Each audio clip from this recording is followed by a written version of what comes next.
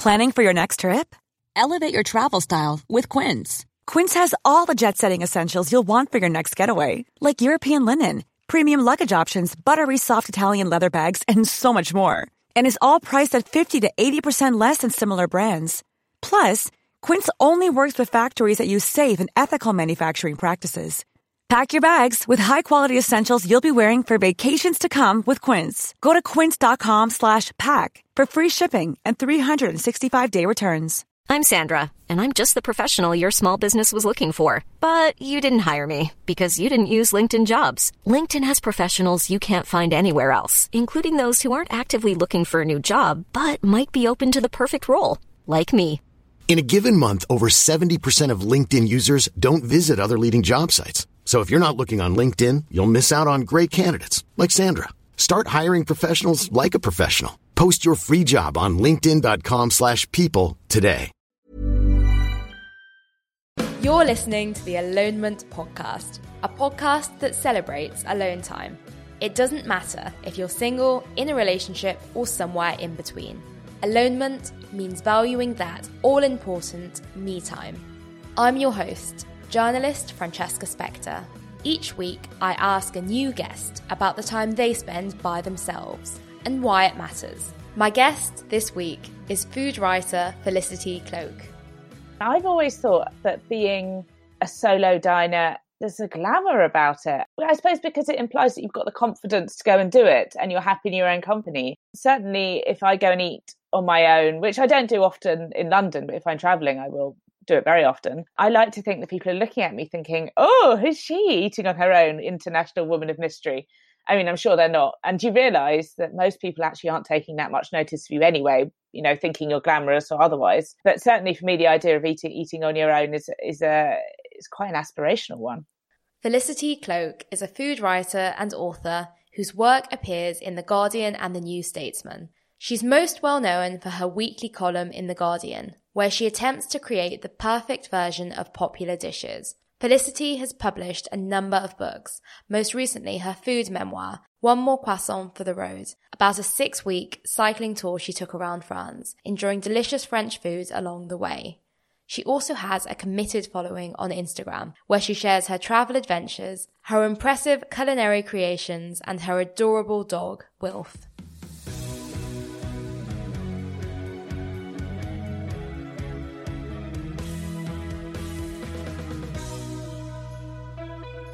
Felicity Cloak, thank you so much for being on the podcast. I'm so happy to have you on.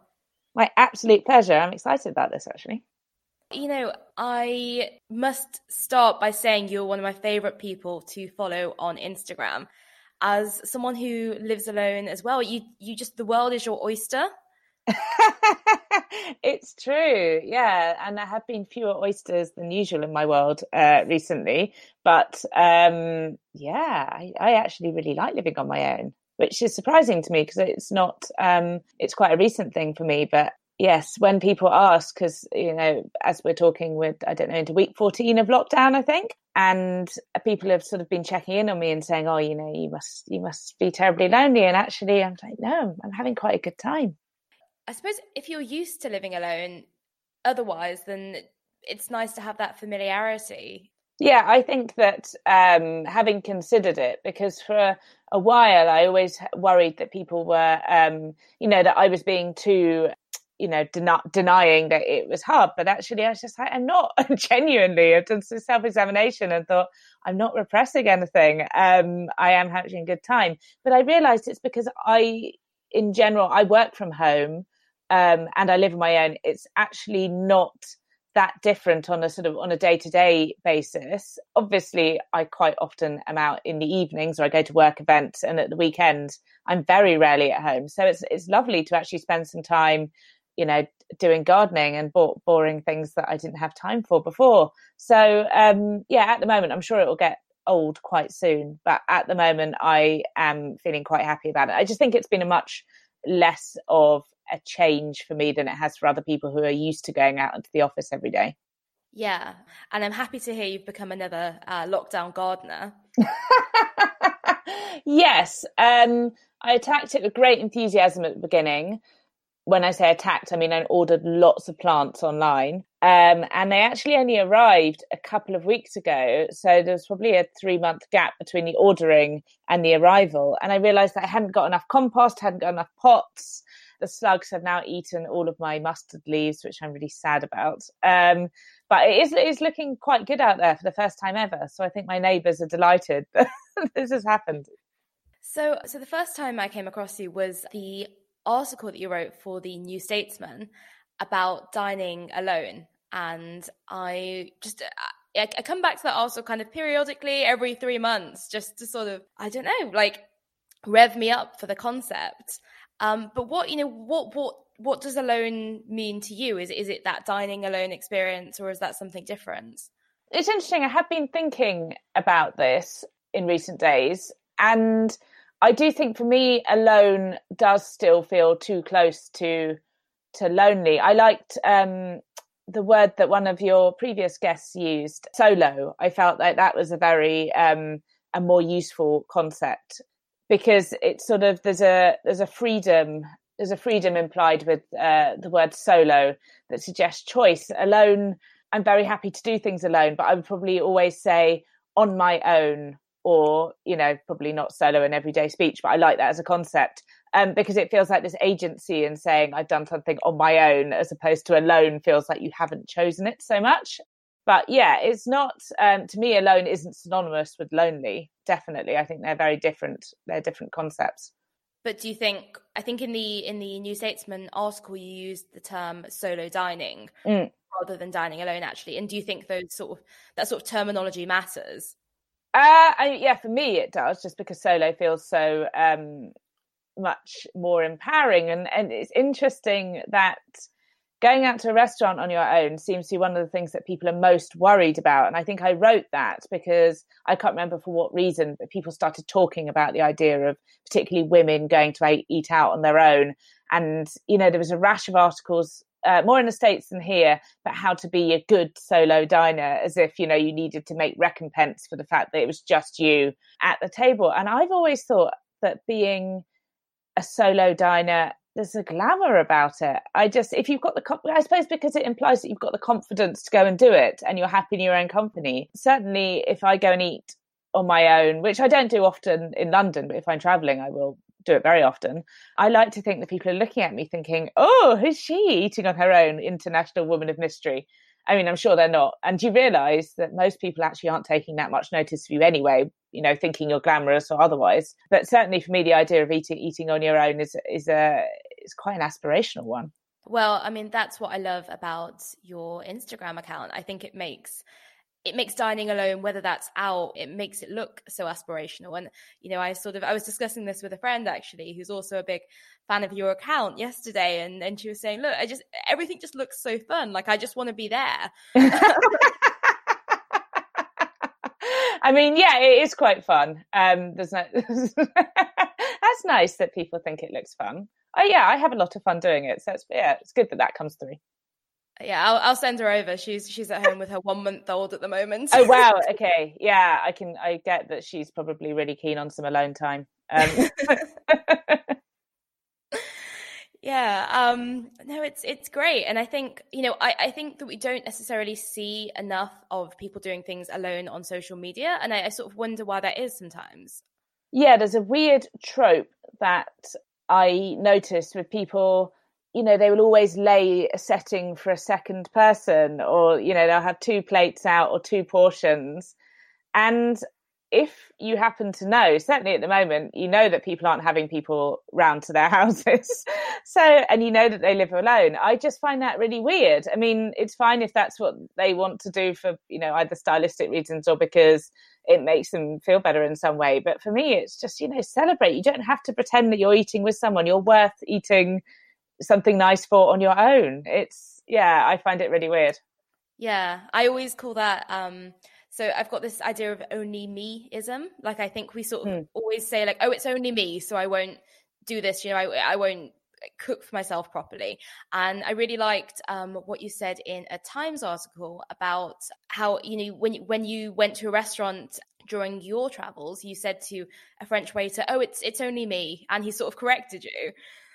Yeah. But, I think, just one person or something this year. And he just looked at me and went, yeah, but one person, it's you. He was actually quite cross about it. And I was like, okay, yes, that's that. And what is nice, particularly in France, is I never felt I never felt like I stood out at all eating on my own, which was the only concern I had traveling around France on my own.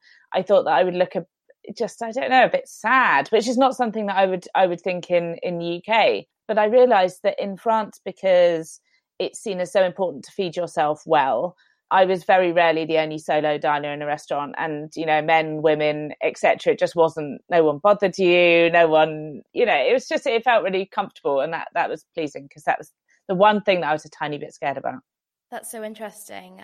So this is your book, One More Croissant for the Road. You wrote this about a 6-week solo cycle across France. To start with, was that as good as it sounds? Because it sounded brilliant. It wasn't entirely on my own. I probably did about just over half on my own, and then various people came and joined me for different legs. It was, and I always say, and people say, oh God, it looked like it was so much fun. In general, fun wouldn't be the first word that I'd use to describe it. In parts, it was extremely fun. But it was just an amazing experience. It was, I think that the terrible bits were as important and formative as the good bits. Not only because if you read a travelogue, you want some bad stuff to happen, because that's enjoyable when you're sitting on your sofa reading about, the endless rain or the punctures and the strikes and things. That's actually quite pleasurable as a reader, I think. But also just because it showed me, there was one day down in sort of foothills of the Pyrenees, and it was a day that I'd intended to take a train to skip some bits, because I only had a limited time to do it. And the trains were on strike. There were no trains, so I had to cycle a bit, which had no particular gastronomic interest for me in the frame of the book. And it just rained, and then it was baking hot in the afternoon, and the landscape, as you would imagine in the foothills of the Pyrenees, was just sharply up and then down, and then it was sort of flat enough to take all the speed out from the descent, and then you get the next hill, and I could just see all of this chain of hills stretching into the distance and no way around it. And I ran out of water, and when I arrived, at the campsite, it was closed and it was mosquito ridden and there was no food, and I'd done I think 170k or something that day, and it just felt really hard work. But that day is one of the days that I remember that you just, you had, if I'd been with someone else, I think it would have been harder, because it'd been my idea. And so I would have had to have said to them, we can give up if you want, we can just stay somewhere. I would have had to apologize, check if they were right, worried about them, etc. Whereas it was just me. And I realized that, I had to push on. I wanted to push on. I could push on. And I don't know, it's just, when you sort of hit rock bottom in your head, it's quite an interesting place to be. So, it was a miserable day, but when I was going to sleep in my tiny tent with the mosquitoes that evening, I sort of felt really sort of proud of myself. Also very thirsty and hungry. But yeah, it was one of the more memorable days. So I think that, when things go wrong when you're on your road, it can teach you as much as being okay with things going fine. That's so great. And I love that. I love that you used the phrase "just me" there as well, because I think in that context, just me was liberating for you. Yeah, well, I wasn't accountable to anyone. I didn't have to apologize to anyone. It was my own stupid fault, and I had to live with it. Yeah. Good. You know what? It reminds me of when you go to the cinema and you drag someone else with you, which I tend to. I think when cinemas reopen, I do not think I'll be going with anyone else very often. But I think, when you take someone else to see a film that, they don't really want to watch, and you take them because you think that you want, someone to be there. And, it's sort of, you spend the whole film just looking at them thinking, oh God, are they hating it? Yes, exactly. Just, on tenterhooks as their reaction. Exactly. And the cinema is another thing. I remember the first time that I went to the cinema on my own, and it was because I really wanted to. And again, for some weird reason, I felt self-conscious about it, even though the whole idea of going to a cinema is not to talk to anyone, and it's annoying when people do talk. I felt like, even though I really love watching trailers, I felt like I shouldn't get there until the last minute so no one would know that I was on my own, etc. And now I just have no shame about it at all. I just, if I want to go and see a film, I will. When did that change for you? When did dining alone and going to the cinema, when did that shift happen that you didn't feel self-conscious about doing it? I guess it's a confidence thing, and that probably comes with age, of just not really caring. I mean, when you're a teenager, obviously you're extremely self-conscious about, in general, extremely self-conscious about what everyone else is thinking of you. And even though, as I said, they're probably not thinking about you at all. And I felt a great liberation of getting older, of realizing either they're not thinking or I don't care what they're thinking. And that's actually been a really nice thing, I think, about being in my 30s, of just like, think what you like, literally don't care. So I think it's a confidence thing. I'm turning 30 next year and I'm really excited. I hear all these magic things happen overnight. It's great. Honestly, it's the best decade. Well, I'm looking forward to it. So would you, obviously, we were saying earlier, everyone sort of wants advice about dining alone. Would you have any tips as someone who's done it? Is there anything that you do as you enter the restaurant or as you're eating to make it a better experience? Or I guess don't say just me, would be my top tip. I think actually an analogy that springs to mind is that one of the reasons that I've read that women are particularly vulnerable on bikes is because we don't, when we're cycling in cities, we don't own our piece of the road. So women are very likely to cycle very near to the curb, to, always give way, even if, actually it's their right of way, etc. And that's quite dangerous. And it's much safer to, be confident in where you are in the road. And I think that probably applies to things like eating alone as well. Just go in there and don't sort of cringe. Don't feel like, oh, I shouldn't have a starter, I shouldn't have a drink. Have exactly what you want to have. And don't feel rushed or, worry that you're keeping them from more lucrative, because obviously most one-person tables, unless you sit at a counter or a bar, you are taking up a space for two, but only eating for one. And sometimes, I think, oh, maybe I should have something else to eat to justify it. And I think I'm paying to be here. There's lots of people there that, and not having a glass of wine or whatever, they've given me the table, it's fine. So realizing that you have, a right to be there. And the only thing that I don't like about solo dining is that I tend to eat much faster because you're not chatting to someone. So even if you're reading a book, I find it is just, it goes a bit fast, which is a shame because I love being in restaurants. And I found it difficult in France because I found in general the wine by the glass, unless you have it before your dinner, is not a popular concept in France. And so I get a little carafe, which I was telling myself for ages was half a bottle, but is 2/3 of a bottle. And then it just seemed a shame to waste the wine. I mean, that was definitely more than I would generally drink on my own. But then because I ate so quickly, then I was left with sort of half a carafe of wine, no food to go with it. So that was, not the worst problem to have. But that's the only thing I don't like. So don't feel the need to rush, take your time, enjoy things, and feel free to listen to other people's conversations. That's a great perk of being on your own. You don't have to kind of shush your partner because you're actually trying to listen to the really juicy gossip at the table next to you. So yeah, just relax and enjoy yourself, I think. Yeah, I love that. It's that sort of owning it, going in and saying, I'm not going to be apologetic. Yes, exactly. Because I think that's also a very, I think that response of sort of apologizing for yourself is a way that obviously we try and curry favor because we're a bit embarrassed. So we want to acknowledge that, that our situation is unusual. But I don't think that that's an attractive look, sort of cringing. If you think of a sort of cringing dog or something, it's not, it doesn't make people like you. So I think just, be as you would be in normal life and, try and, just be normal, I think. Yeah. It's always difficult that going in and worrying about, taking up a table, because I mean, I feel like it's almost an infrastructure issue, because there are, there is counter dining now. It's almost, I don't know. Do you think that maybe restaurants need to cater to solo customers in a better way in terms of the seating? I do think that it's, I remember once, this was a few years ago, I was asked to go to a well-known Parisian steak restaurant in London, and they've got a secret sauce that goes with the steak. And I was asked to go and eat there and try and work out what was in the sauce. And I think it was very last minute, so I went on my own, and there was a massive queue out the door because you couldn't book tables.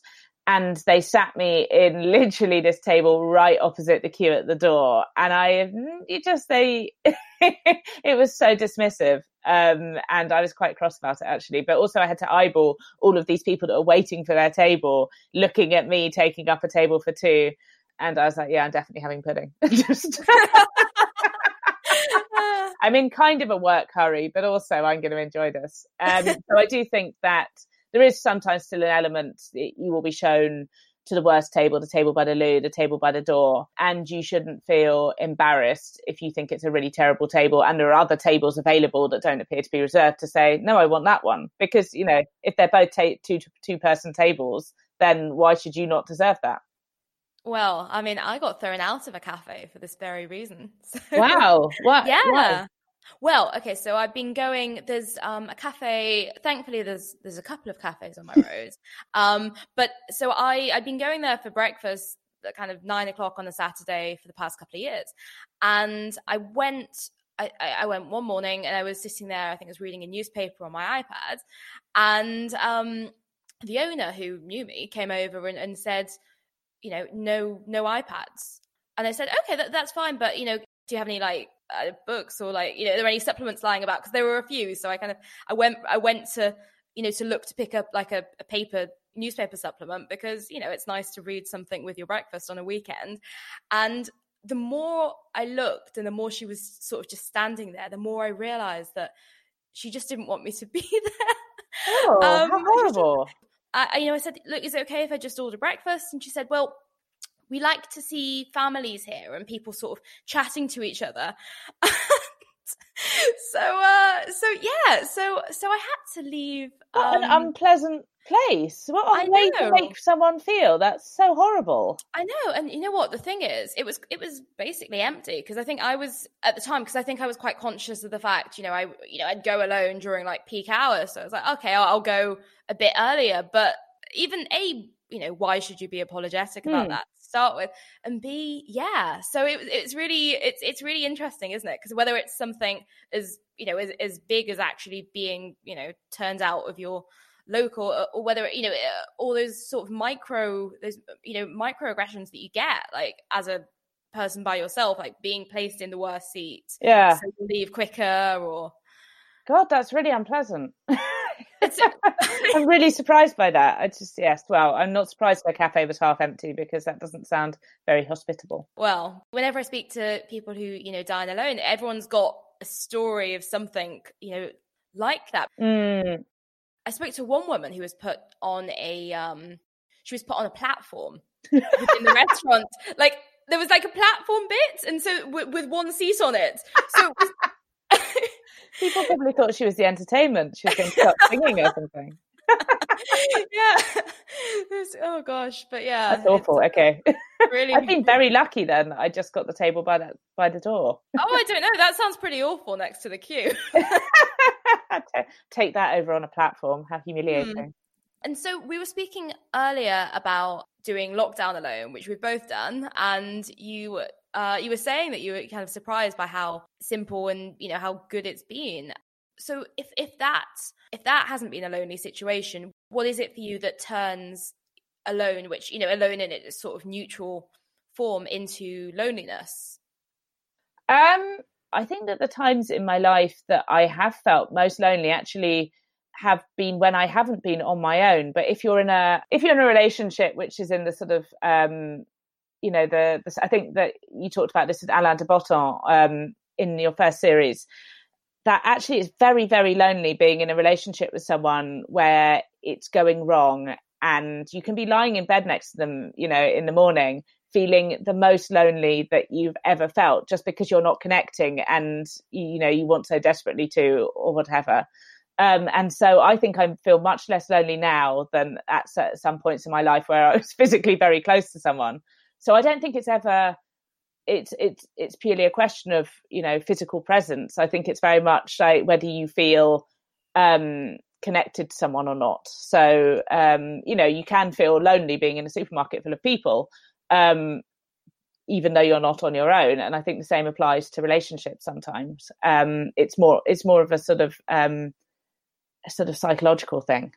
Yeah, that's so interesting. So, on balance, would you say that the times in your life where you felt loneliest are those times where you've been, with someone romantically? Or yeah, definitely. That's the only time in my life that that it has made enough of a mark that I have felt like, oh, this is this is horrible. And when you are on your own, certainly for me, I realized that I really like my own company, so I prefer to be in my own company with someone who is I'm not connecting with.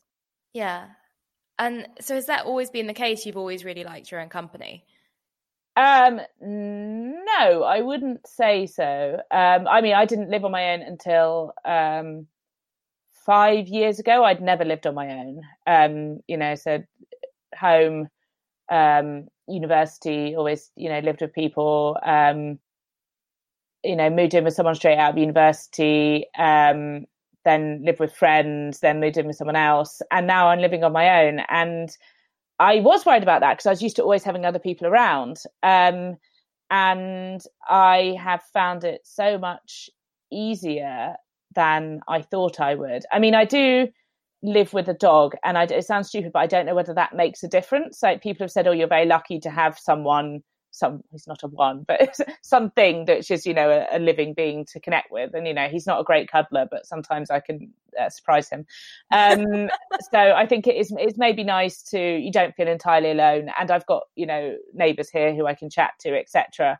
And I know people nearby. So maybe it's a little bit less isolating than if I was in a new city or I didn't have the dog or whatever.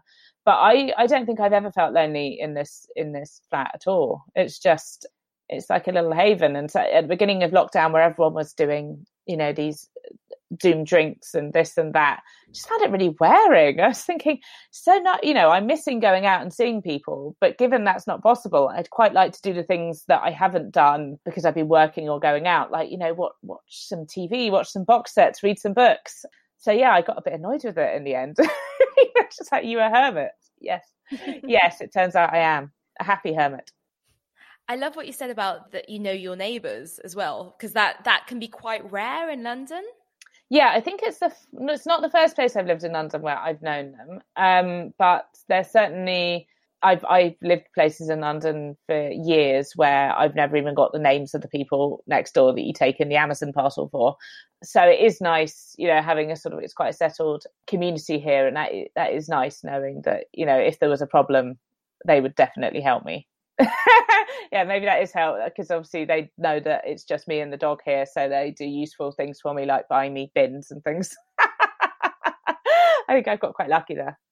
That's really nice. I love that. I think it's quite hard. Do you think it just came about naturally, or did you make a conscious effort to sort of be part of the community around you? No, I didn't make a conscious effort because, I've lived in London long enough to know. I think when I first moved into my first flat in London, we did go around and take the neighbours, a bottle of wine or invite them to our house parties. Hoping they wouldn't come because we were 22. And so one of them was just really rude. Like, why would I want to come to your party? Which is a fair point, but not expressed very kindly. And so, no, I think that, they're just, I don't know. I think they're just sort of interested in my life and I'm interested in them. So we just chat. And that's very nice, actually, especially at the moment, because for the first few weeks, they were the only people really that I was speaking to face to face. It was lovely to have them there. Yeah. And do you think there's something about living on your own that makes it easier almost for people to approach, and because they don't assume that you're sort of only involved in your family. And yeah, I think probably so. It's a little bit, I found this when I was cycling, that it was more fun when I had other people with me, but I talked to people more when I was on my own, because you seem, especially, and it probably helped being a woman and a woman on a bike, and the French are, interested in bikes, and they always wanted to know how far I'd come, where I was going. If I said that I was writing about food, they wanted to discuss that often. And so I think that helped. But people don't approach you because if you're in a group, you're sort of quite self-contained, and it's a little bit more intimidating maybe. And yeah, I think that people do feel much more free to approach people. I mean, in daily life, I've discovered having a dog is a little bit like having a baby. People assume that you're a nice person. So if you're a person on their own with a dog, people want to ask you directions, and it's just like, it's actually quite nice. It's like a signal that you're safe, that you're not a weirdo. So yeah, he probably helps. That's such a good point. Because I think I literally am awful. I live near Primrose Hill, and I'll sort of go and just talk to people's dogs without even without even thinking. It's fine. Completely used to that. Yeah, I know the real star in my relationship with the dog. So yeah. On the other side, is it quite annoying when you go out and Wilf gets approached numerous times? No, I much prefer it. I'd much prefer him to be recognisable than me. So yeah, it's funny though, because sometimes people send me a message and say, "Oh, I saw you out with Wilf," and he's a Cairn Terrier, and people often say to me, "Oh, we used to have Cairn Terriers," and then there's that silence of, we just couldn't cope with them. They're great dogs, but they are so independent. They're so stubborn. And so if people say that they've seen me out with Wilf, especially if they've seen me out sort of with Wilf on the lead, I get worried, because my general expression is very cross, because he just wants to sniff everything. He's very strong for a small dog. We don't make any progress at all. And, I'm patient for the first 10 lampposts, but then I'm just like, please, come on, we need to get to the park. So, and at the moment, he's not allowed off the lead in parks in Islington. So that's not ideal. And so I just worry that someone's going to report me to the RSPCA, just in the end, just losing my temper and just hauling him. But otherwise, as long as they don't say you were really pulling that dog, I'm very happy that they've seen him. That's hilarious. And so alonement is a word that I created to solve that problem of alone being, a lonely word, and people just hearing lonely whenever you say alone. What is alonement for you? What is your preferred solo time?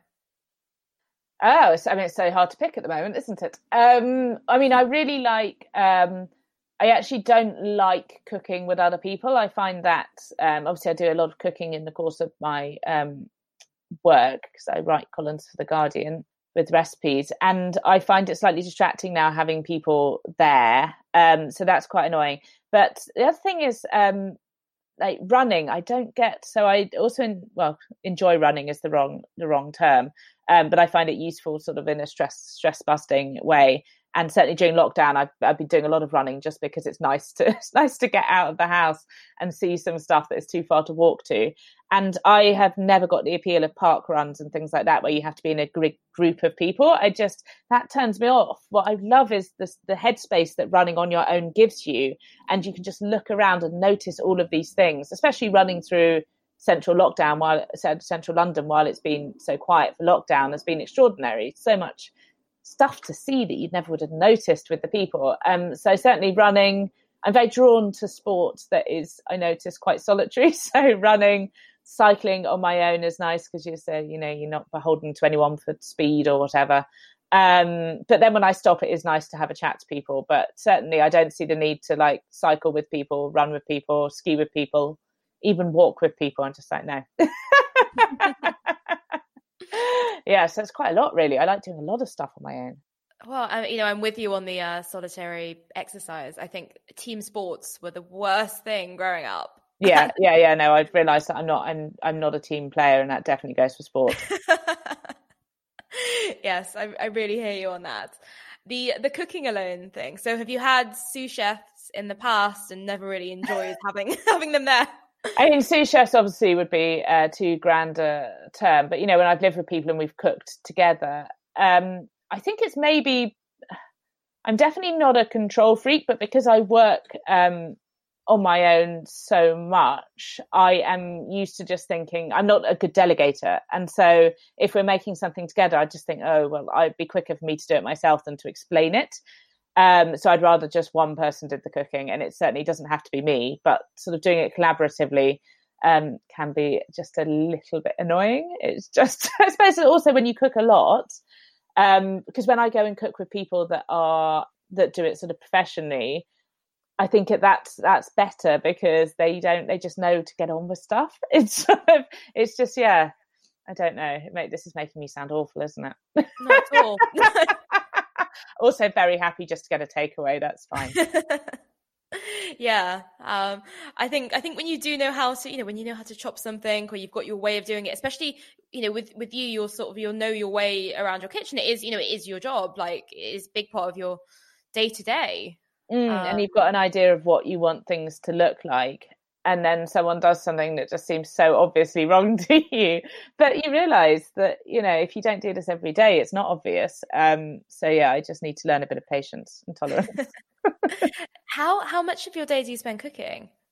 It very much depends. I probably, in a normal run of things, would spend maybe 2 days a week cooking fairly solidly. It depends. So the column that I do for The Guardian is perfecting, in inverted commas, recipes. And so I'll try out 5 or 6 versions of the same recipe. And so if that's something incredibly time consuming, like, really slow cooked stew or sort of ramen or something like that, that could take up the entire week. And then you add in shopping and etc. And then I have to write it up. But if it's something really nice and quick, then I could maybe have all the recipe testing done in like a day.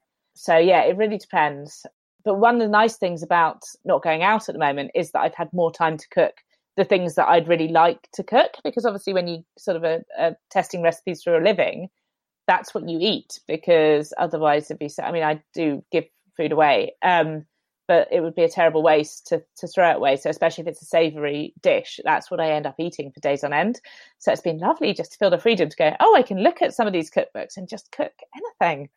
It's been really exciting. Yeah, you've sort of rediscovered the joy of cooking for yourself as well as for your job.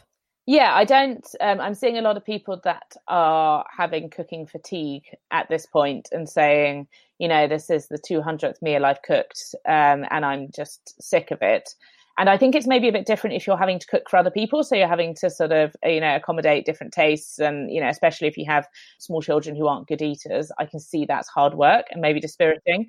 But I am definitely not feeling sick of cooking at all. I am happy. I'm almost a bit worried. I'm looking forward to things reopening, but I'm also like, oh God, but then I'll miss that. I won't have any time to cook anymore. To cook for myself. So yeah, it's a bit of I feel quite slightly ambivalent towards it. Yeah.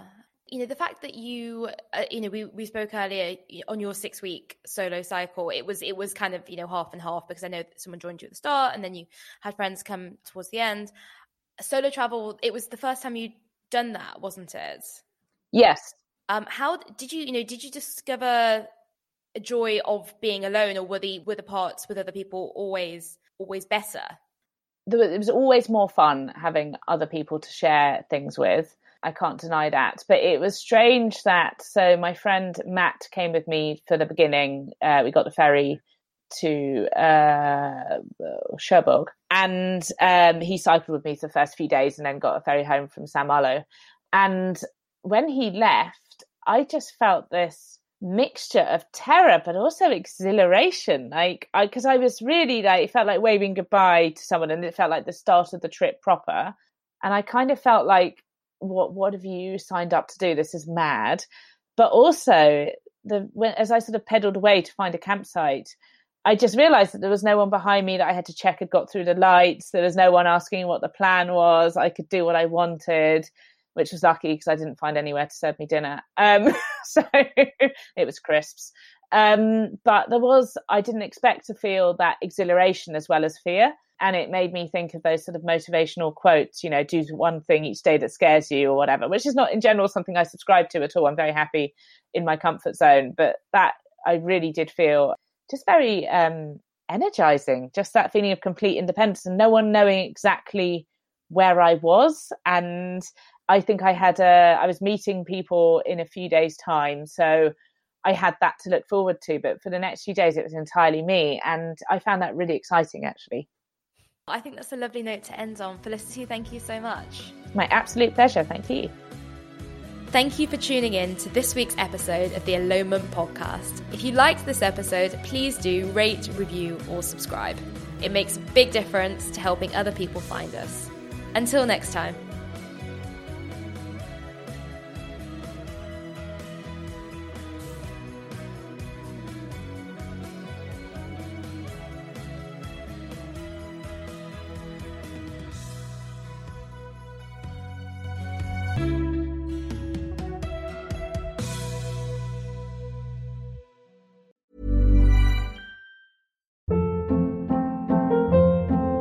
Hold up. What was that? Boring. No flavor. That was as bad as those leftovers you ate all week. Keke Palmer here. And it's time to say hello to something fresh and guilt-free. Hello Fresh. Jazz up dinner with pecan-crusted chicken or garlic butter shrimp scampi. Now that's music to my mouth. Hello Fresh. Let's get this dinner party started. Discover all the delicious possibilities at HelloFresh.com. Planning for your next trip? Elevate your travel style with Quince. Quince has all the jet-setting essentials you'll want for your next getaway, like European linen, premium luggage options, buttery soft Italian leather bags, and so much more. And is all priced at 50 to 80% less than similar brands. Plus, Quince only works with factories that use safe and ethical manufacturing practices. Pack your bags with high-quality essentials you'll be wearing for vacations to come with Quince. Go to quince.com/pack for free shipping and 365-day returns. Imagine the softest sheets you've ever felt. Now imagine them getting even softer over time. That's what you'll feel with Boll & Branch's organic cotton sheets. In a recent customer survey, 96% replied that Boll & Branch sheets get softer with every wash. Start getting your best night's sleep in these sheets that get softer and softer for years to come. Try their sheets with a 30-night guarantee. Plus, get 15% off your first order at bollandbranch.com. Code BUTTERY. Exclusions apply. See site for details.